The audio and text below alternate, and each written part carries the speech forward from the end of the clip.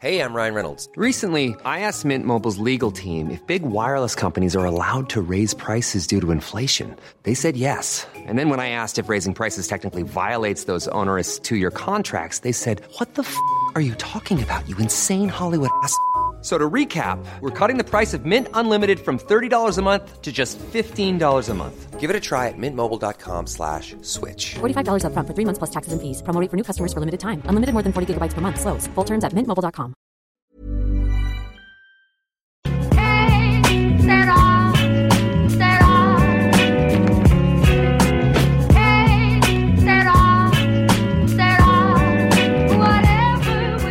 Hello and welcome back to the Championship Roundtable. I'm your host, Jake Jackman, and you can reach us at the show by emailing us championshiproundtable@gmail.com.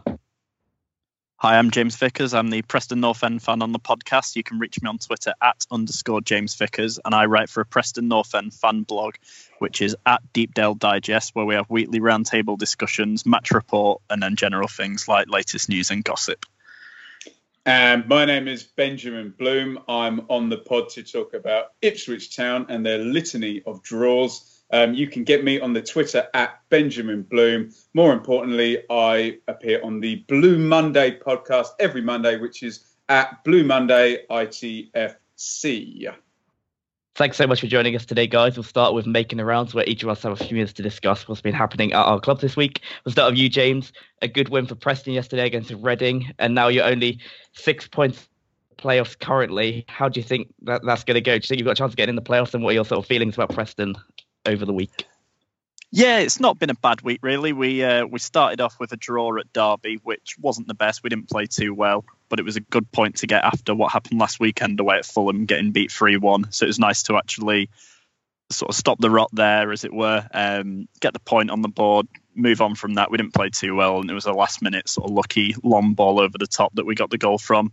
But yeah, we went into the weekend where we've been quite good at home this season. We played a Reading team who were chasing promotion, as you said, and even though we had, I think it was 37% possession throughout the whole game. I know you've mentioned on this podcast before that they seem to have a lot of the ball but don't really do too much with it. It was sort of quite evident yesterday. We hit them with a couple of counter-attacking goals. Tom Barkhuizen in particular was absolutely fantastic. Took his first goal really well from the edge of the box, bending it into the far top corner. And it was just, a typical sort of what you've come to associate with Preston now. Home performance, exciting. Players like McGeady and Horgan getting forward well, solid at the back. And we were sort of when we were down in League One, we're turning Deepdale into a real fortress again, which if you want to be challenging for the playoffs, as you mentioned, we're 6 points off now. You need to do that and win most of your home games, if not all of them, and start picking up points away, which after the Fulham game, it was important that we bounced back, and we have done this week with a point away from home, which was sort of well-deserved, even though we didn't play too well. And then a comprehensive victory against, obviously, a playoff hopeful in Reading. So can't complain with this week, which is unusual for a Preston fan. So we go into the game against Blackburn next weekend now, a big derby match, full of confidence. So hopefully it continues next weekend, and we really sort of chase down this pack in the playoffs now. Yeah, I just want to ask you about the playoffs. What is the sort of general feeling amongst Preston fans in regard to getting into the top six? Do you still think it's likely? Because, I mean, before this weekend, it looked like a sort of quite difficult, but the results sort of went your way apart from Fulham, which I'm sure we'll come into in a little bit. So do you think that Preston have a chance of getting into the top six, or do you think that with only 9 games to go, it's going to be the point gap is a bit too big? Yeah, it's sort of an interesting one, really. It's kind of split most Preston fans. I mean, at the start of the season, I would have, if someone had said to me, you'll just about stay up and consolidate your position that we sort of built on last year, I would have taken that. But as sort of, we're in quite a similar sort of place sort of to where we were last year with regards to chasing the playoffs. We, with about 5 games to go last season, sort of fell off a bit, and that was that. But this season, there seems to be, I don't know, something a little bit extra with us where, okay, we're probably still outsiders for the playoffs, but sort of most seasons in the Championship, there's that one team that puts a run together towards the end of the season and just sneaks in there. We've got, obviously, Blackburn next weekend, who, they're fighting relegation. It's a derby game, so, form really goes out the window, but I'd fancy us to go there and and hopefully get a win. And then after that, we've got some sort of fairly winnable games coming up. Okay, we've got Leeds away, which will be a difficult one. But if we do want to get in the playoffs, they're the games we need to be winning. But yeah, I wouldn't say I'm optimistic of getting in the playoffs. I think as long as the team give it their all and sort of fight until it's no longer mathematically possible. But, never say never in football. We've got a great chance to get in. And sort of, as I said, there's always that one team that seems to put a run together. So, why not Preston this year? Yeah, and moving on to Ipswich with you now, Ben. Obviously, the playoffs aren't really on your agenda at the moment. Well, what are they? But you are sort of well clear of the relegation battle, in my opinion. What's your sort of views on Ipswich this week in the last few weeks since you've been on the podcast? Because you were a little bit against Mick McCarthy, slightly, or I guess just a little bit bored of what was going on at Ipswich. But it's sort of got a little bit better, if a little bit more boring. I don't mean to be too focusing on that part. You nailed it, Jake. So last time I was on was before the Preston game. And then after that, we kind of had a really bad day. It was deadline day and we didn't sign anybody again. And everyone was hoping that the replacement for Murphy that we were promised back in August was going to come. We got hammered by Derby at home. So everything was really down. And then it all picked up. We bought Emir Hughes on loan, which we were a bit kind of blasé about, from Cardiff. He comes into the team against Reading, and we have a good game against Reading, and we draw 2-2 with them. Then we go away to Villa and win. Then we draw away at Brighton, and you're thinking, this is good. Then we draw at home to Leeds, and we really should have beaten them. And we go to Norwich for the big Derby game, and they've had it over us for pretty much 15 years now, and we get a draw there. So we're not winning a lot, and that obviously brings the points per game down. But they were difficult games against good teams. But the past 3 games, it's kind of tailed off, and we spoke about this on our pod about possibly what is there to play for after the Norwich game. Newcastle are coming on Easter Monday and they'll bring tons of fans. And there's obviously the Bobby Robson link and the Daryl Murphy link. But otherwise, and it has tailed off. The game against Brentford was a bit kind of drab and it went 1-1. So that took us to Tuesday and a 0-0 draw at home to Wolves. And I just saw a picture of Paul Lambert and Mick McCarthy standing together on the touchline. And you kind of think, God, this is going to be entertaining, isn't it? So that one went 0-0, and all of a sudden you are 5 draws in a row, which takes us to the away game at Barnsley on Saturday. Again, Mick has kind of regressed now. He's managed to get from 4-4-2 to 3-5-2, and Hughes and Ward in centre midfield were kind of active, and we had, Sears and McGoldrick up front while Lawrence was suspended, and Lawrence and McGoldrick up front, and it was all looking quite good. But now it's gone to Diaga, Raga and Skews in midfield, so 2 more defensive-minded guys. Sears isn't in the team. Ward was out as well, so the pace has kind of gone out of the team, and some of the centre halves are getting a bit more exposed on the ball. So it's kind of regressed a bit back to where it was. We got a point on Saturday. Barnsley seemed to have the better of it, even though most of their attempts were kind of long ranges or following in corners or whatnot. And right at the end, we got I say lucky, but we did close down and win the ball twice in the phase for the goal, and Tom Lawrence followed it in. So we got a reasonably lucky draw. So that's 6 draws in a row, 8 draws in 10 games, which is all thoroughly, you'd rather have one nor the other. But and as people often say, 6 points in 6 games, where you could have picked them up, you could have won 2 and lost 4 and still had the same amount of points. More pressingly, though, our excellent goalkeeper, Bartosz Bielkowski, has been quoted on a Polish website about his dream to play in the Premier League on the same day as our reserve goalkeeper, Dean Gherkin, signed a new contract for next season. So looks like he's possibly on the way out in the summer. So, yeah, much as it was over here at Ipswich, kind of seeing out the games until the end of the season, really, Jake. Yeah, that's an interesting one on Bielkowski, because I saw him when he first came to Southampton and I thought he was quite a good keeper then, but obviously things didn't go completely the way he would have wanted to there. I haven't seen a great deal of Ipswich this season, past sort of highlights and things. How good is he? Do you think he's good enough for the Premier League? It's hard to say. Obviously, he gets we concede a lot of chances, so he gets a lot of practice. There's some question on how commanding he is. Sometimes we've conceded goals where balls have been crossed in and you think, oh, come on, this is 6 yards, 5 yards out, come and get it. But he was our player of the year last season. Okay, that's kind of damning with faint praise because we haven't played well for a couple of seasons. But it's hard to say. He's big. He's he communicates well. His kicking's not great, but he's been fantastic for us. And it'd be a shame to see him go to, I don't know, West Brom or Southampton again and sit on the bench. But you know what Marcus Evans is like. If someone wafts 3 million, 4 million, 5 million in front of him, he'll probably blink, I think.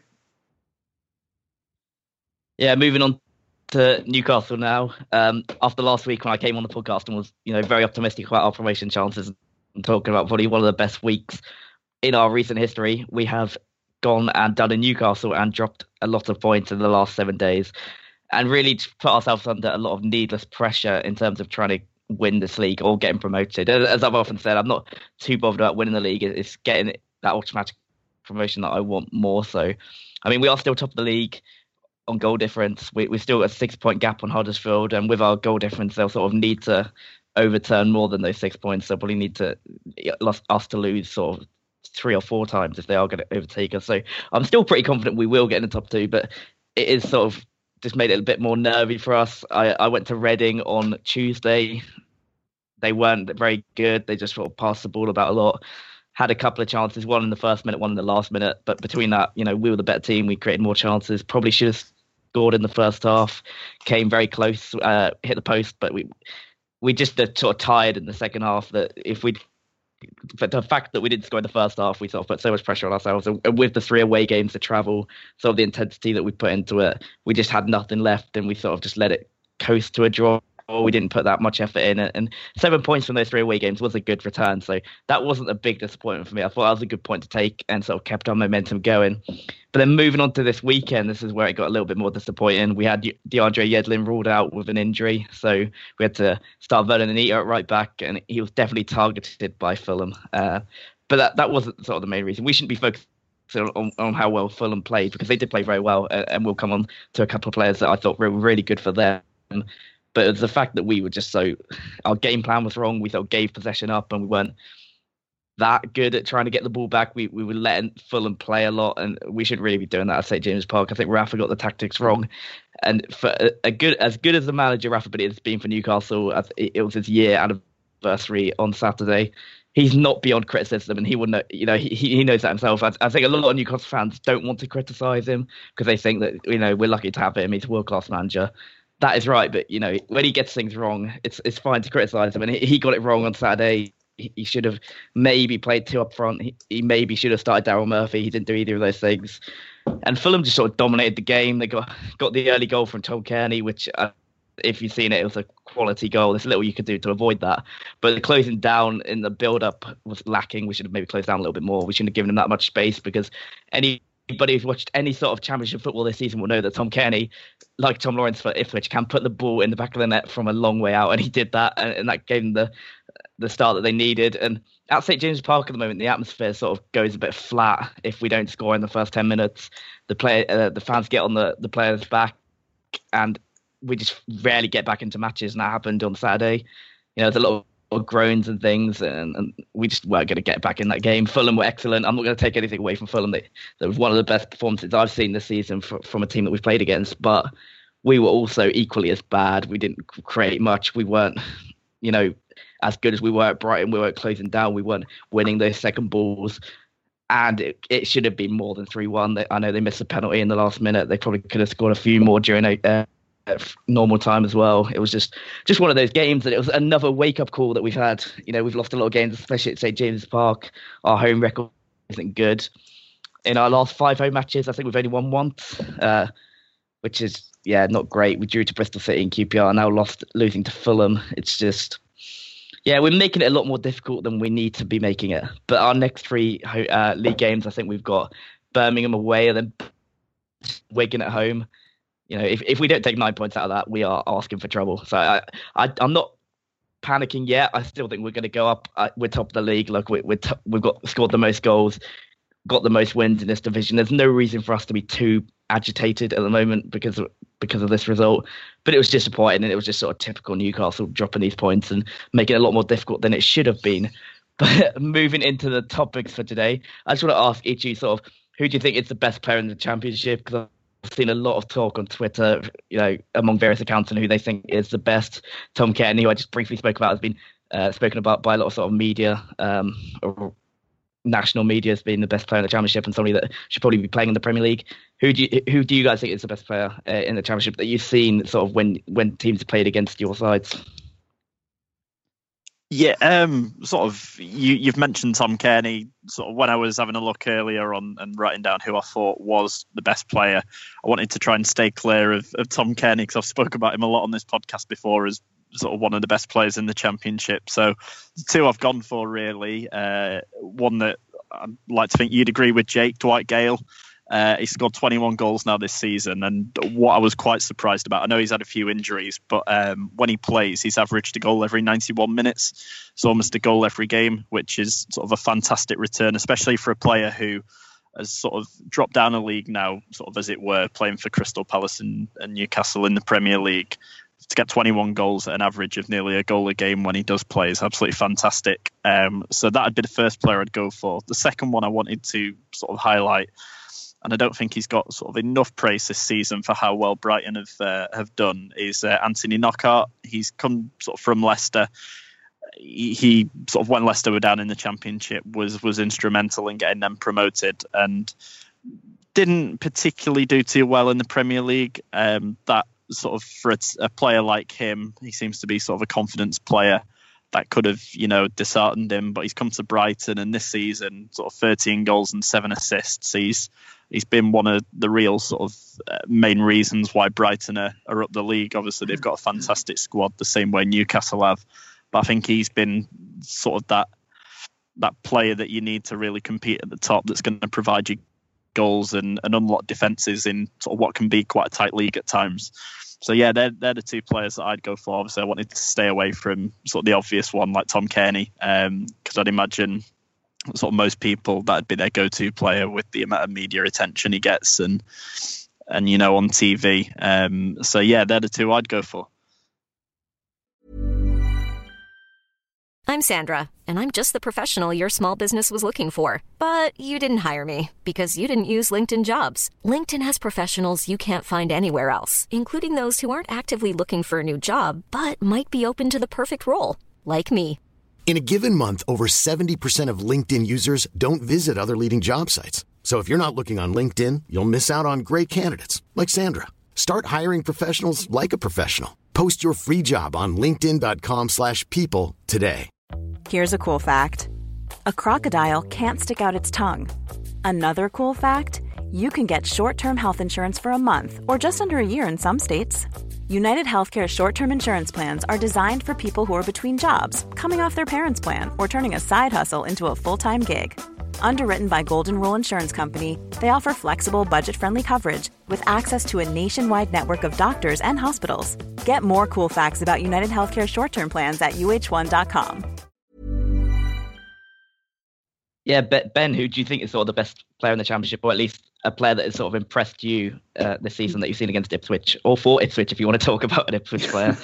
Well, obviously some fans might say Tom Lawrence, who's been fantastic, but he doesn't belong to us, but we love him nonetheless. Going back to what you were saying, I do think there's no coincidence that Tom Cairney is English and plays in London, hence the media are all over him.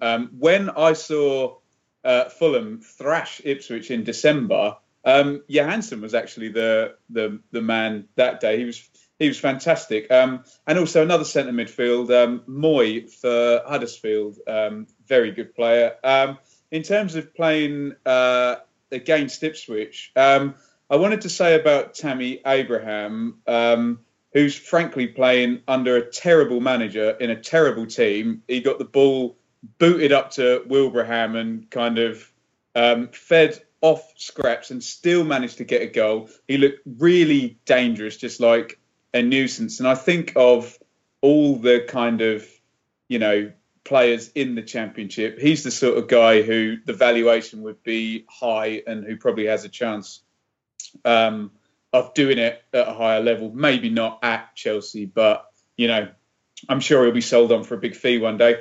The other one, I was going to say, I saw Leeds a couple of weeks ago, and both their centre-halves, in fact, were good. But Janssen, the centre-half, you get a lot of donkey centre-halves, your Christoph Bearers and such, who are big units. They head everything away, and they're very effective in the Championship. But you look at them and you think, you're a bit too slow and your passing's not good enough to play at a high level. Whereas Janssen, I thought, was real old school. He reminded me of when English teams weren't so good in Europe and you came against a wily European centre-half. And I thought him and Bartley were excellent, but him in particular. So, so Moy, Johansson, Abraham and Janssen, I think, are my picks. And obviously that's based on what I've seen against Ipswich. Yeah, for me, I guess Tom Cairney has impressed me a lot, and I think he's going to be playing Premier League football next season. But whether that's going to be for Fulham, that's yet to be seen. Aaron Moy, like you mentioned, he impressed me when we played against Huddersfield. He's so good on the ball, very composed. Always looks to play forward passes, and he's sort of no mug when his team doesn't have the ball. And I think that's important in the Championship. Like, he can win the ball back. He's not afraid of the physical side. And it's sort of surprising how his sort of career. I'm just sort of looking at it right now. He's 26 years old, played in the sort of Australian A-League most of his career, and then he's been signed to Manchester City at the age of 26 and loaned out to Huddersfield. Seems like such a weird career move, but I guess that's sort of one of those where the Premier League team is buying somebody for a sell-on value, and I guess they'll sell him on this summer, either to Huddersfield or somebody else. So yeah, he's definitely going to be one to keep an eye on this summer to see where he ends up, because he's been very good and definitely one that can play in the Premier League. And for Brighton, I'd agree about Knockout. He's been excellent. He was excellent last season. Glenn Murray's been good, but I wouldn't say he's one of the best players in the league. He just sort of scores goals and is that sort of classic Championship centre forward. But Lewis Dunk is always impressed me when I've watched him. I was very surprised they kept hold of him during the summer. I thought he was definitely going to get a move to a Premier League club. He was so good last season. He's a modern centre-half who can carry the ball, play with his feet. He scores goals frequently. He's very good. And he has to be playing Premier League football next season, and I'm sure he will be with Brighton. I don't think they're going to not get promoted again. So that would be interesting to see how he does at that level. So they're sort of the ones that I talk about. Shelvey, he hasn't been mentioned, so I've got to bring him up. I think on his day, there are a few players in this country, sort of few English centre midfielders who are better than him, but his days are not as frequent as I thought they were going to be this season. The period sort of around September to December where he was dominating and sort of every game we played in, he just ran them. But since he's come back, he hasn't been as good. And I think it's noticeable when he has a bad game, Newcastle often drop points, and that's been the case in the last two matches. So yeah, he's been really good and really reinvented himself. He still gets in a bit of trouble sometimes, but he's a lot fitter than he was last season. He's a lot more consistent than he was, and hopefully that continues because as much for England as for Newcastle, because I think he's a player that could be quite important to the national team going forward. I don't think we've got many centre midfielders like him, and it's sort of the positive thinking sort of midfielder that we need in the national team. So hopefully he keeps progressing and gets into fewer sort of disputes as he has done at the moment. But the second question I just want to ask each of you, as I sort of designed this because I apology to you, James, but I can't see either of you getting into the Premier League next season. So, no. I mean, if you do, I would love to see it because it would be incredible, but I don't really see it. So I just want to ask you sort of how you've assessed your season and have your club made any mistakes, and so what changes you want to see at the summer ahead of next year. So we'll start with you, James, for this one. Yeah, when you asked me about this, I was sort of a bit stuck, really. Obviously, we've had a fantastic season, and there's not really too much that I can sort of be too critical about. We've sort of built on last year. We've done great in the transfer market again, spotting sort of bargains like Barkhuizen, who scored 2 yesterday. He's got 4 in free now, and we signed him on a free transfer from Morecambe. So sort of can't really get better than that. And then the 2 lads that we've brought in from Dundalk, Daryl Horgan and Andy Boyle, have both been fantastic since they've come into the team as well. So on the pitch, there's not really anything I can complain about, to be honest, or think that we need to improve. So I've kind of gone off the pitch, really. The one sort of main concern that I've got, and it's been the same for sort of a while now. Granted, we were down in League One for a few years. It's the home attendances. For when we played Arsenal, obviously you're gonna attract a big crowd for an FA Cup game of that caliber. So we had just over 22,000 there. But then you go to a normal home game, and that attendance, sort of on average, unless you're playing obviously like a Leeds or a Newcastle who are going to bring and fill that away end with a couple of thousand, the home attendance drops down to about sort of 11, 12,000, which sort of is a massive, massive drop. And while the home attendances are low, there's not really, obviously we're playing sort of well on the pitch, doing all we can sort of on the pitch to encourage people to come on and watch. But there's not really sort of anything to go in hand with that from sort of the club. I know sort of teams like Bradford and Huddersfield, for example, have, with their season tickets, sort of lowered prices to encourage more fans to come on. And then you get sort of teams, going into schools and giving out tickets to kids, because it's sort of very easy, sort of where Preston's based, for teams to, follow your likes of your Manchester clubs nowadays and your Liverpool. So you see quite a lot of people in and around Preston, obviously with Liverpool shirts and Manchester United and Man City shirts. So I think the club are sort of really missing a trick sort of off the field at the moment. Sort of could do with working on the marketing, especially in the summer. If we're challenging for the playoffs this year, there's sort of a real sort of onus on the club to sort of entice fans to come on games next season, especially with the sort of the exciting sort of fast-paced football that we're playing at the moment, and sort of especially going into schools giving out tickets. It's, say, I don't know, you give out sort of free tickets to schools, that gets people on, and say out of every 10 you get 1 or 2 who sort of start to like it, and they get their families to come down straight away. You've got a couple more people coming on each week, and you've got to sort of build it from there, really. But yeah, that's sort of the main disappointment really this season, but it's been the way for sort of the last few years, really, sort of since we were like an established championship team challenging for promotion in the playoffs, sort of going back sort of really to sort of 2008, 2009. So the club definitely need to work on that in the summer. But as far as on the pitch goes, I've got absolutely no complaints at the moment. It's probably the best I've seen sort of Preston play in the time I've been supporting them, and hopefully that continues. Yeah, a question on sort of what's been going on the pitch, because Preston have had an excellent season and consolidated themselves in the championship after their promotion a couple of seasons ago. Is a team like Sheffield Wednesday the sort of that you'd like to replicate their sort of success? Because they've sort of built on what they've had each season, and now I consider them one of the top 4 teams in the division, despite their position. I know they're only in 6th, but I think a lot of people expect them to challenge for automatic promotion this season, and they maybe should have done. Is that a sort of a club you'd like to sort of I don't know, because if you keep in your success each season, keep adding players, and to slowly bring up the team to promotion level, then in a few seasons' time, Preston could be challenging for that. Yeah, that's sort of the way sort of me and most Preston fans look at it, really. Sort of every year Simon Grayson's been with us, we've improved each season on where we've finished the previous season. He got us promoted out of League One. and sort of broke our playoff curse. I think it was the 10th time being in the playoffs and never actually winning them, which when you think all you need to do is win a semi-final and a final, to be in it 10 times and only sort of get promoted the once is quite astonishing, really. So he's turned us now into sort of a solid championship team. Last season, sort of first season back, we were sort of setting out not to lose games rather than sort of going out to win them, especially against like the lower teams, which was understandable. You know, sort of first season back, you want to make sure that you stay up first and foremost and then sort of build on that. And that's exactly what he's done this season. He's been absolutely fantastic in the sort of the transfer market in particular, bringing in sort of, as I mentioned, Horgan and Barkiers, and he seems to get the best out of players as well that he brings in. Sort of Aidan McGeady's kind of he's just won Player of the Month for the Championship. He's really sort of turned Aidan McGeady around, especially sort of with the comments we were getting from Everton fans when we signed him on loan that they were sort of glad to get him off the books. And it was the same when we had Beckford down in League One. Bolton fans couldn't wait to see the back of him, and more or less single-handedly, albeit with the help from Joe Garner at the time, got us promoted.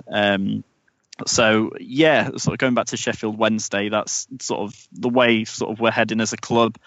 We're not splashing sort of millions. We're not really in that position to do so yet. I think we're still sort of losing money, sort of on like a week to week and season basis. But it's a good job. We've got a chairman who's passionate about the club who is continuing to put money in.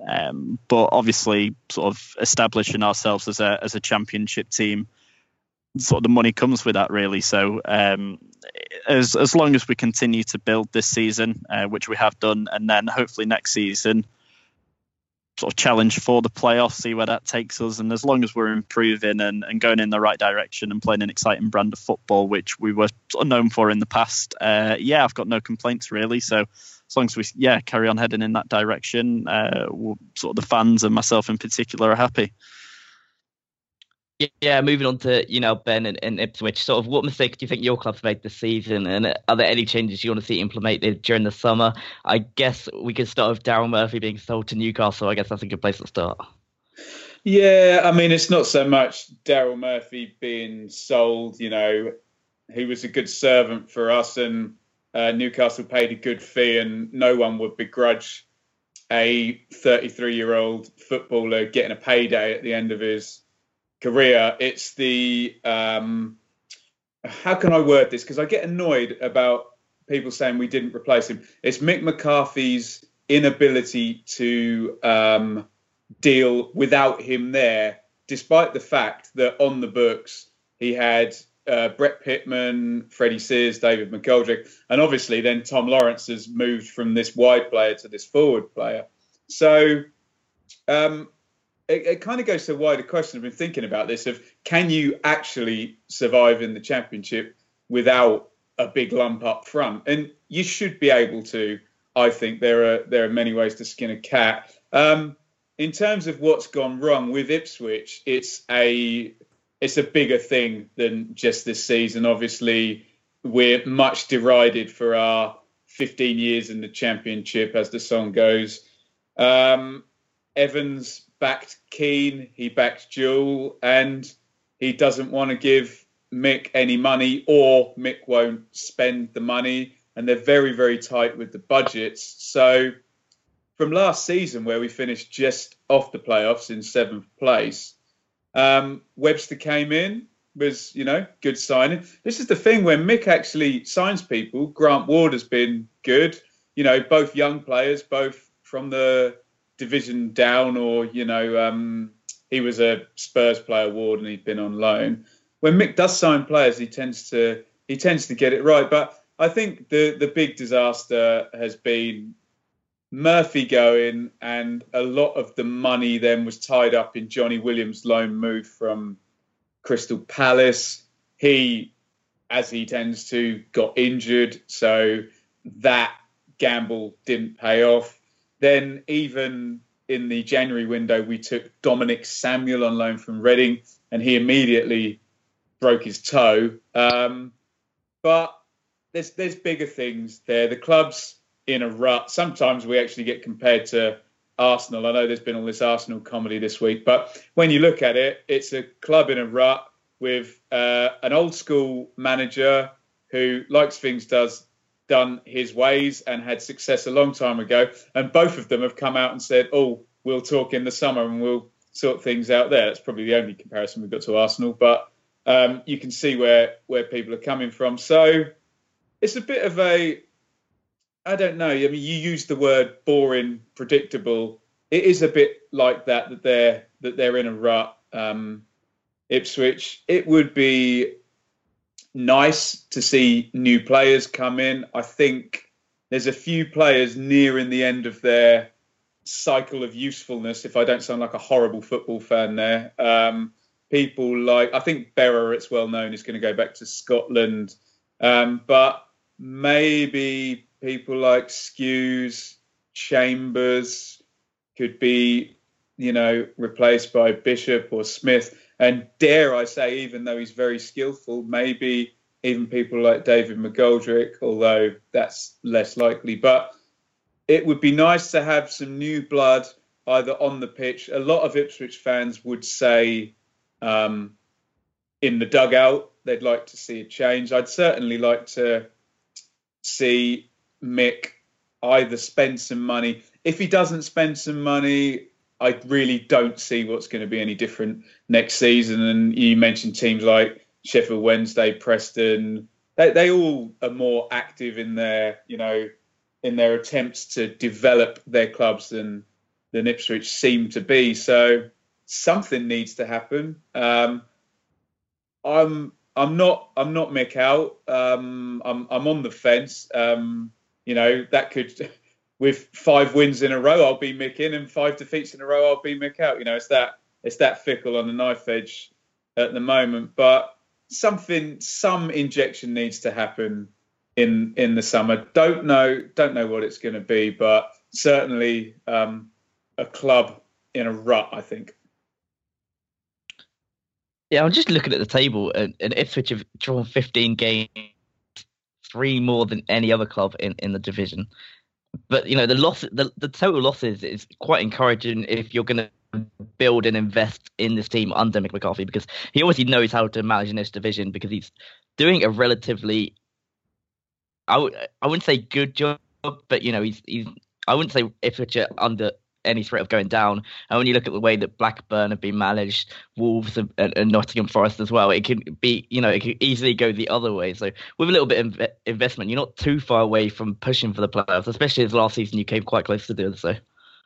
Yeah, it's tricky, because I could be very cantankerous and say it could be worse, but it could also be better. You see how well, say, Grayson's doing at Preston, Heckingbottom's doing at Barnsley, Wagner's doing at Huddersfield, Leeds manager, what's he called? Monk is doing at Leeds.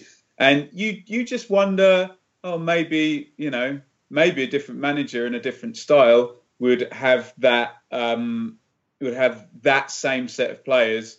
And I think this is the big thing, playing a bit more of an exciting. I don't expect us to be swashbuckling like Newcastle in 1995 or what have you, but just you say about the lack of defeats, it's a bit more nuanced than that, because a lot of the time we've had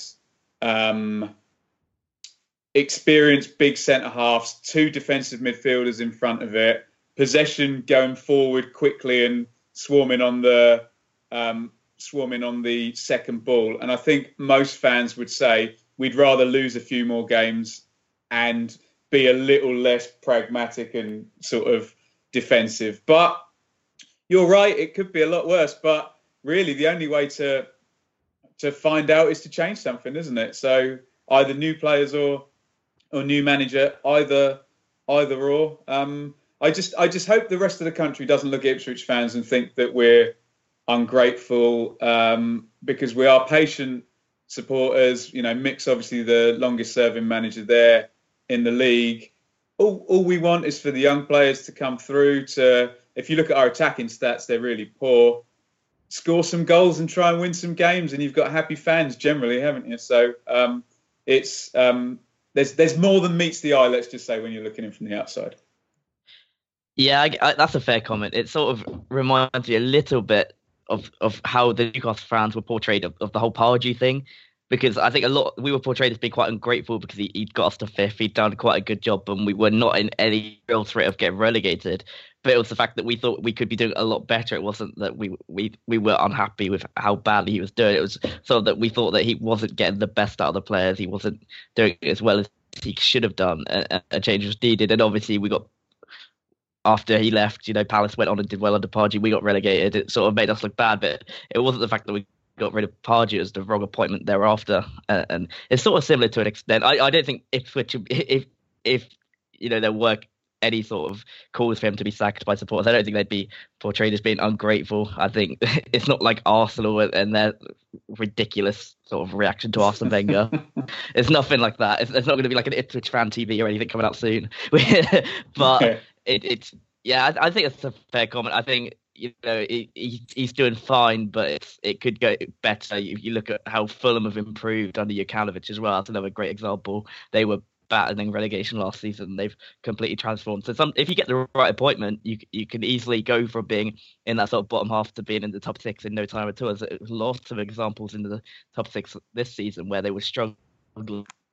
So not maybe near the bottom or in the bottom half as much. Reading under Yapstam, they've improved a lot, although I think they're still in a somewhat false position. But a change can breed, excitement around the club, and that is sometimes more important than stability. So it was interesting. Well, Jake, you've just summed it up. And if you look at the numbers, you've just reeled off about 5 managers that have improved their team. If Ipswich finished 16th, Mick will have regressed 9 places in one season.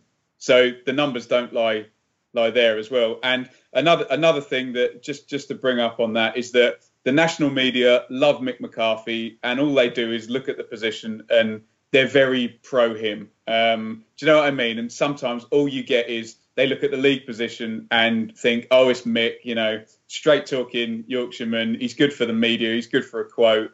How could anybody possibly criticise him? Very much like you're saying about Rafa. But enough of my moaning. I'll shut up now. Yeah, we'll move on to player watch for this weekend now. We'll start with you, James, and Preston. Who sort of impressed and disappointed for your team this week? It was sort of quite hard again, really, to pick a player who's disappointed, especially in the Reading game. Sort of starting with the Derby game, sort of no one really played well, so you could sort of point 5 or 6 different fingers at players, but we were lucky to, come away with a point in that game.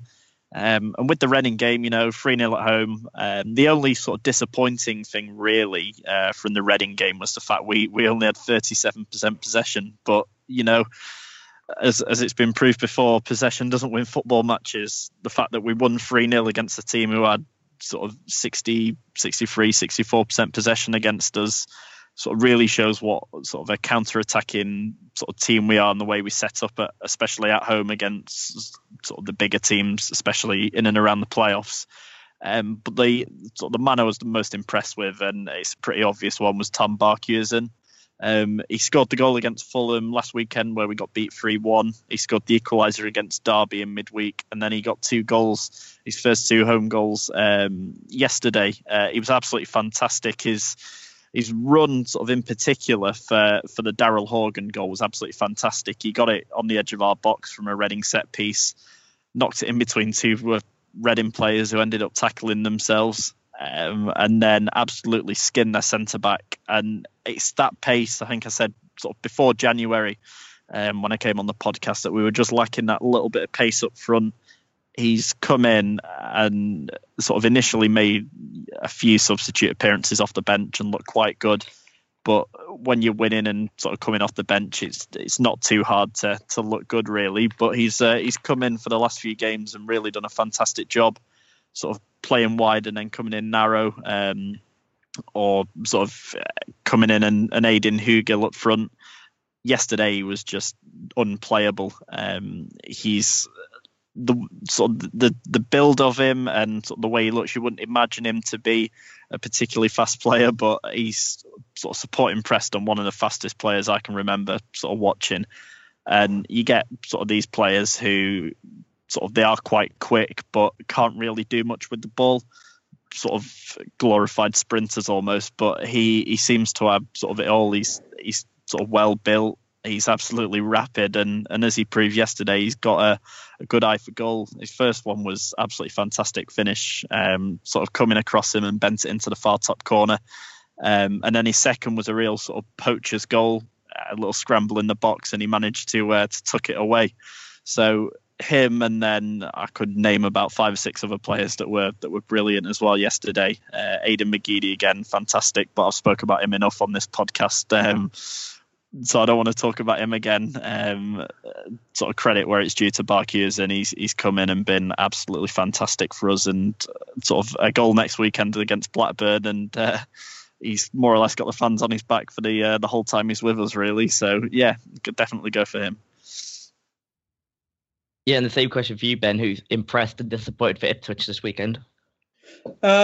Obviously, we've had our massive load of draws, so there's not really anything in the way of a player being responsible for us winning a game, because we haven't had one for 6 games. I can't not mention Tom Lawrence, and it's an interesting dynamic we've got where you've got Tom Lawrence and David McGoldrick up front, and the way I would describe it is David McGoldrick looks very impressive, but his goals and assists don't necessarily reflect that. And Tom Lawrence can have a bad game. He's come back since his suspension, and he still gets the goals and he still gets the assist. He's just one of those footballers who just is the centre of attention, just makes things happen. At the back, Christophe Berra has done well. Since we've gone to 3 at the back, he's the spare guy in the middle. All he has to do is win aerial balls, play it short, and or clear it, and he's brilliant at that, and he doesn't get exploited on the ball. So he's looking good. Quick shout out for Brett Pittman, who hasn't played for a long, long while. Mick obviously is not fancying him at the moment. Sometimes he looks like a Sunday morning play, kind of slouched and messy hair and not very quick, but he really knows where the goal is. He came on and got the assist, and maybe Mick sees him as a luxury player because he's not very good aerially, and maybe he's not going to run 15 kilometres in a game and make 25 tackles. But his stats do show him as being very effective. So they're all sort of attacking players. I'm just wondering where he's going to go with the front two in terms of who plays with Lawrence. In terms of who disappointed, Tommy Smith came back from the Wolves game and only lasted 60 minutes. So he's not quite match fit. I don't know if you can call that disappointed, but certainly I'd like to see him getting back towards the first team and a possible 3 centre-halves next year when Webster is fit, of Chambers, Webster and Smith, assuming Berra has left. For Newcastle, it's pretty hard to pick somebody who impressed. So I'll start off who disappointed. It's probably 2 I'll pick out for this. I could pick out anybody who started that game, but I would be here all night. So I'll just pick out 2. Firstly, Vernon Anita. He's been pretty good this season when he's played at right back. He looks a lot more comfortable there than he does in the centre midfield or on the right wing, where he played a few times at the start of the year. But he was absolutely torn to shreds by Ryan Sessegnon, who is only 16 years old. Yes, he's very talented. Yes, he's got a big future, but he is only 16 years old, and an experienced player like Anita should be doing a lot better against him, especially somebody, he's a Dutch international. He should have more than enough to deal with Ryan Sessegnon, and he did not. And it was sort of, his contract's coming up at the end of the season, and I just can't see him staying at the club past that. He's been okay for us. He's never really lived up to the player we expected him to be, but, it was quite... He will be having nightmares about that match for a long time, and I fully expect him to get dropped for the next match, which is probably a good thing. Another player that didn't really impress was Mo Diame. You never know which player is going to turn up. Sometimes he can absolutely rip teams apart with his pace and skill and sort of direct running, and at other times his first touch is awful. He's so just inconsistent, and that's the player we got at the weekend. Every time the ball came to him, just nothing happened. He offered nothing, and it's he's very similar to Moussa Sissoko, who we had last year, and it's just exactly the same player. I just wish we didn't have one of them in our squad, to be honest. They're just so frustrating. But when he does turn up and when he does score ridiculous goals like he did against Brighton, it's quite funny. But it's, yeah, I've never seen a player score with such a bad first touch before. But, that is Mo Diarra, and hopefully he improves. And when he's on form, he's good. It's just frustrating. I'm not sure if he's going to offer that much if we do get promoted. So it's a little bit of a concern there. Impressed. No one impressed who started, but I think Ben will quite like to hear this, because Daryl Murphy was excellent when he came on once again. Every time he plays, he just does well. He just impresses. There's nothing about his game that is disappointing.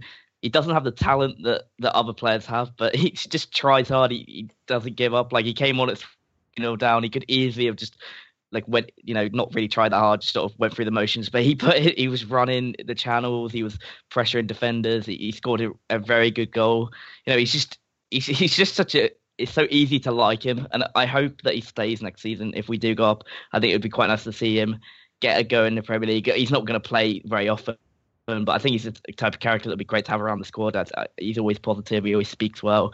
He always tries when he gets on the pitch. And unlike a certain Alexander Mitchell, we also have a similar type of striker. When he's on the pitch, he won't let you down. He might miss a chance. He might he might give the ball away, but he always gives 100%. He does seem to produce. He scores good goals. He's just a great player to have. I think for Newcastle, all we want from our players as supporters is players that try hard and always sort of deliver a consistent level of effort, if anything else. And he definitely does that. So that has been great to see.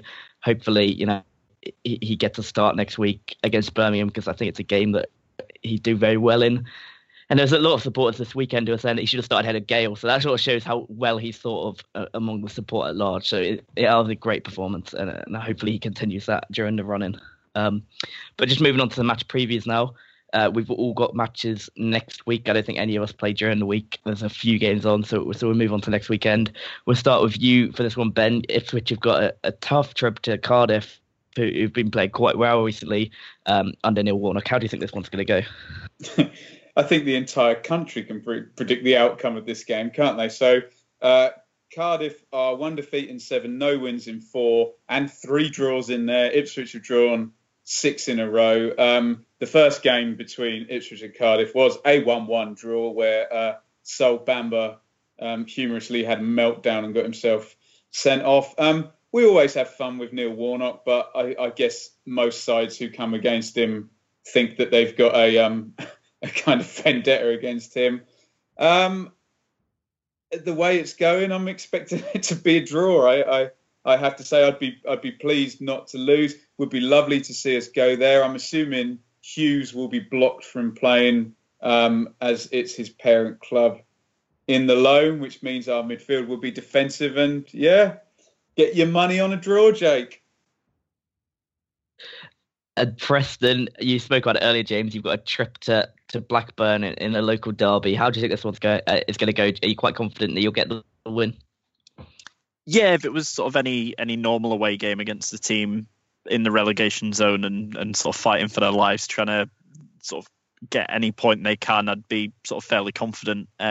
With it being a derby, though, sort of as the cliche goes, all form goes out the window. But I think we should have too much for them. We sort of, especially if we play like we did against Reading, especially on the counter-attack, we should put a couple past them, no problem. I think sort of if we do want to carry on challenging for the playoffs, this is a game, like a must-win game now. So it'll be interesting to see sort of how Grayson sets up for sort of most away games. He sets up not defensively, but he kind of invites pressure on and then hits teams on the break. But with the way Blackburn are playing at the moment, I think it'd be sort of more suited for us to really go at them in the first 10 minutes and try and get them on the back foot, especially with their confidence being so low at the moment. So it should be a good game anyway. I'm going to it and quite looking forward to it. Just hope this week goes quick now. Last season we took just under 7,000 fans, and I'd imagine sort of with it's sort of only a 20-minute trip, we should take sort of similar numbers again this season. So it'll be a great day out for the fans, and there's sort of nothing better than putting one over on your local rivals.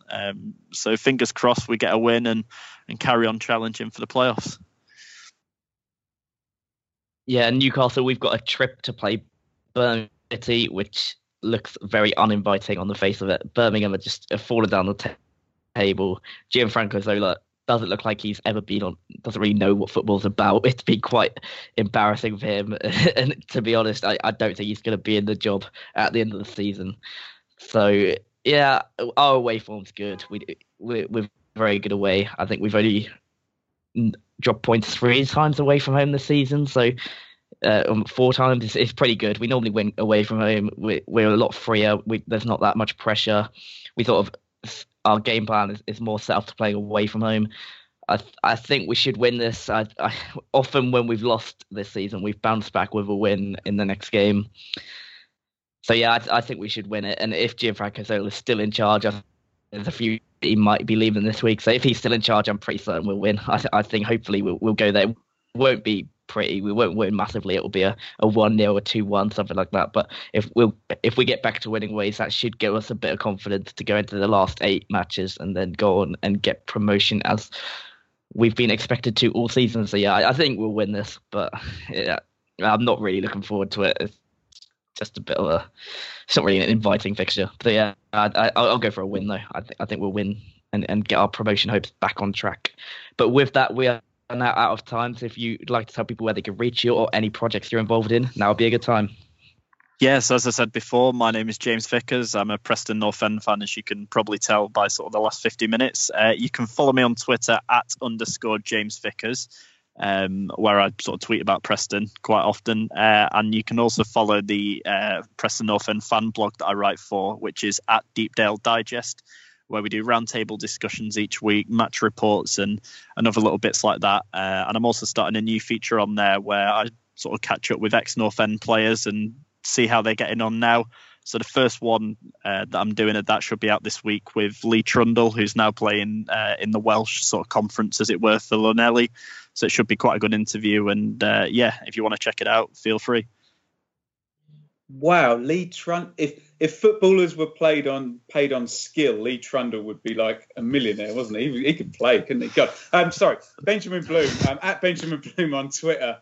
Blue Monday ITFC, @Blue Monday ITFC on the Twitter there for the podcast. We're on iTunes every Monday. We do have fans from other clubs other than Ipswich listen to us. We've got some nice Fulham fans, but I guess we say nice things about them. So yeah, get involved, get in on the podcast. And quick one before you finish, Jake. Percentage chance of Newcastle sealing promotion and at Portman Road and me having to sit and watch it on April the 5th? I would be very happy if we sealed it then, but I think it's going to go, yeah, further along the wire than that, sadly. Okay. Maybe when you play Preston then at home on, I think it's 22nd of April. No one wants it to happen to them.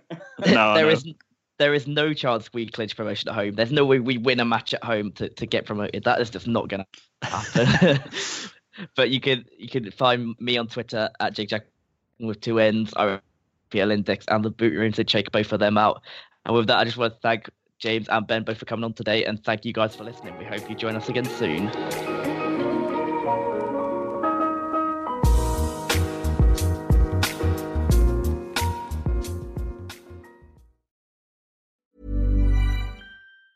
Mom deserves the best, and there's no better place to shop for Mother's Day than Whole Foods Market. They're your destination for unbeatable savings, from premium gifts to show-stopping flowers and irresistible desserts. Start by saving 33% with Prime on all body care and candles. Then get a 15-stem bunch of tulips for just $9.99 each with Prime. Round out Mom's menu with festive rosé, irresistible berry chantilly cake, and more special treats. Come celebrate Mother's Day at Whole Foods Market.